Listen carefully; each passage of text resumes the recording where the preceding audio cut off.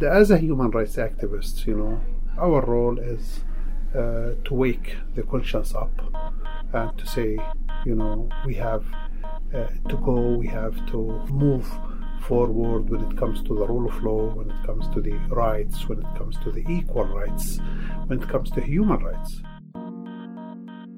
At least 129 people have been killed and many more wounded in Gaza since protests began on March 30th of this year to mark 70 years since the Nakba, or catastrophe, when hundreds of thousands of Palestinian people were displaced. In today's episode, we'll be discussing the obligation of the international community to exercise means of protection on behalf of the Palestinian people and some strategies to do so, be it sanctions based on international law, divestment legislation by other states, international support, demonstrations, or boycotts. What's your role to protect? Is it enough to say I am a democratic society? What's the relation between a democracy and also human rights? That's Shawan Jabarin, director of Palestinian human rights organization Al-Haq. What's the relation between democracy and also to respecting the human rights for the others? Mm-hmm. It's not inside. Democracy at the end, it's not a matter of election, voting. It's not. It's beyond that. It's more comprehensive than that. It's social, it's cultural, it's equality, it's in all meanings. That's rule of law also. It's beyond that, implementing laws, because you have also sometimes you have laws, it's not fair. It's not just laws. Yeah. That's the case. Here we have to look. I think our struggle is long. Our way is long, but we are ready for that, and we have to keep hope. Al-Haq is an independent and non-governmental human rights organization based in Ramallah, in the West Bank. Look, we are the first human rights organization in the Middle East. We were founded in 1979. We are documenting human rights violations. We advocate on behalf of victims on different levels, locally, internationally. We define ourselves as an advocacy organization. We do legal research. We use different techniques, different methods in our advocacy work, from speaking tours to also submitted cases before courts against the violators, against the criminals. We use different mechanisms also, like International Criminal Court, for instance, against the criminals, those they commit international crimes under the jurisdiction of the International Criminal Court statute. This is part of the work.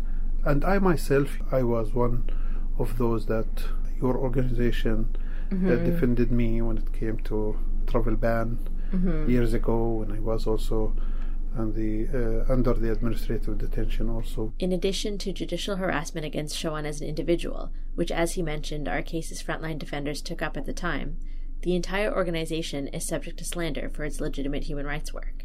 Now we are facing, as other Palestinian and international organizations, a smear campaign against our work, mainly by the Israelis, trying to undermine the work that we do, trying just to silence us and get us down by using different means like death threats, by hacking the computers and the emails and these things, and also the incitement reports and false allegations and accusations against us and against our work and against the organization, because we highlight what they are doing and advocating against their crimes and advocating for the rule of law.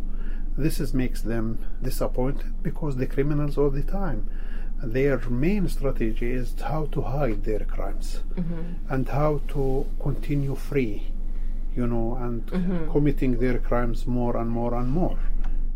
Shawan was in Ireland to meet with legislators on the potential Occupied Territories Bill and took time out to chat with Rights on the Line. The bill, introduced by Senator Francis Black, would regulate economic activity relating to territory defined as occupied under international law. The legislation reads, quote, "The bill seeks to prohibit the import and sale of goods, services, and natural resources originating in illegal settlements in occupied territories," end quote. The bill is not specific to any country, but would hugely impact Israeli settlements that are illegal under international law. And we hope it will be passed. That's, the hope, which is exactly, it's wording in a very legal way. And this is illegal documents. It's important, for Ireland to show their respect and their will to stand behind international law. In this case, it's about illegal products in the occupied territories, not just in Palestine. Maybe Palestine meets the criteria in that bill or in that law, and we hope to see that this law moving forward. The issue of the Israeli occupation of Palestine has come into the news a lot recently, with coverage of demonstrations that are part of the Great March of Return and the violent response from Israel. The Israeli government is pushing narratives to justify the military violence against civilians with what has come to be a typical tactic, vilifying the demonstrators as well as undermining their reason for protest. As a result of that spotlight, many similar actions have been taken in Ireland and elsewhere. Just at the beginning of this week, the Galway City Council adopted a motion to fully support the boycott, divestment, and sanctions, or BDS, movement. I think this is a reaction of the public and civil society against the horrible violations and atrocities taking place in Palestine. And this is their right. It's a full right to call for boycott, divestment, sanctions, this like that.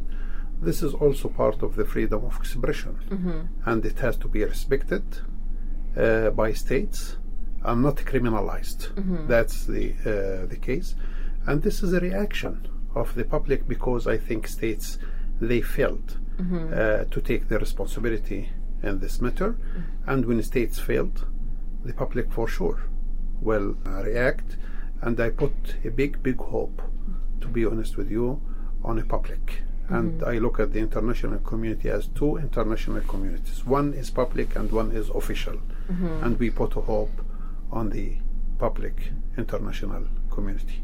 But the issue of civilian and state action brings us back to the reason for Shawan's visit to Ireland, and that is the responsibility of states to uphold international law, which Israeli settlements violate. Philosophically, one of the main roles of the states, any state, is to provide the protection to the people.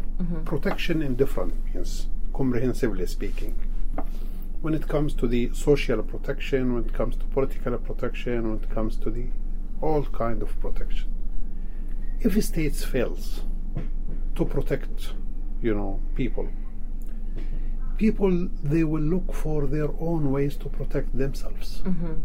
A protection is a natural needs for any human beings. That's the case. And here I think when any state failed to protect its citizens, and not just citizens, any people, any individuals, any groups, they will for sure look for their own ways to protect. And here you have to protect them according to law, principles, values. What's going on in Palestine is a test. Is a test for the international law principles. It's a test for the states, how they are acting and reacting on these crimes taking place. And if you close the door before people, to act and to show, their reactions in a peaceful way, in a legal way, if you close the door before them, maybe they will look for another ways to show and to defend their rights, to defend their dignity, to call for their rights. That's the case.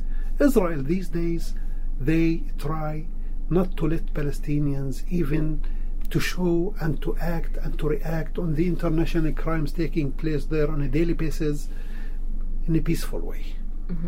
And when Palestinians in Gaza, they demonstrated against what's happening against them in a peaceful way, in a very legal way, in a very superior ethical way, they face killings and shootings, and by whom? By snipers, which it means that they can shoot you in any part of your body, and when they kill intentionally. And in the same time, there is no justice, there is no actions, there is no prosecution against the criminals.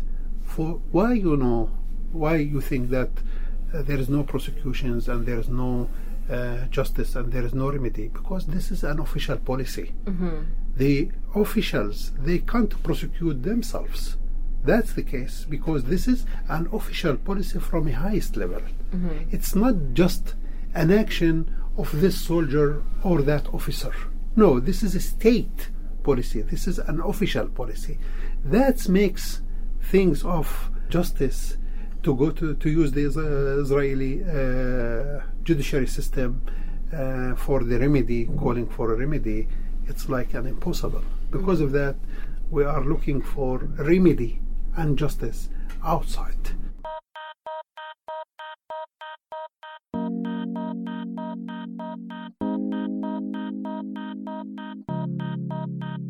Frontline Defenders was founded in Dublin in 2001 to provide resources for the security and protection of human rights defenders at risk around the world. Rights on the Line is a new podcast produced in-house by Frontline Defenders to present the work, the struggles, and perspectives of HRDs at risk.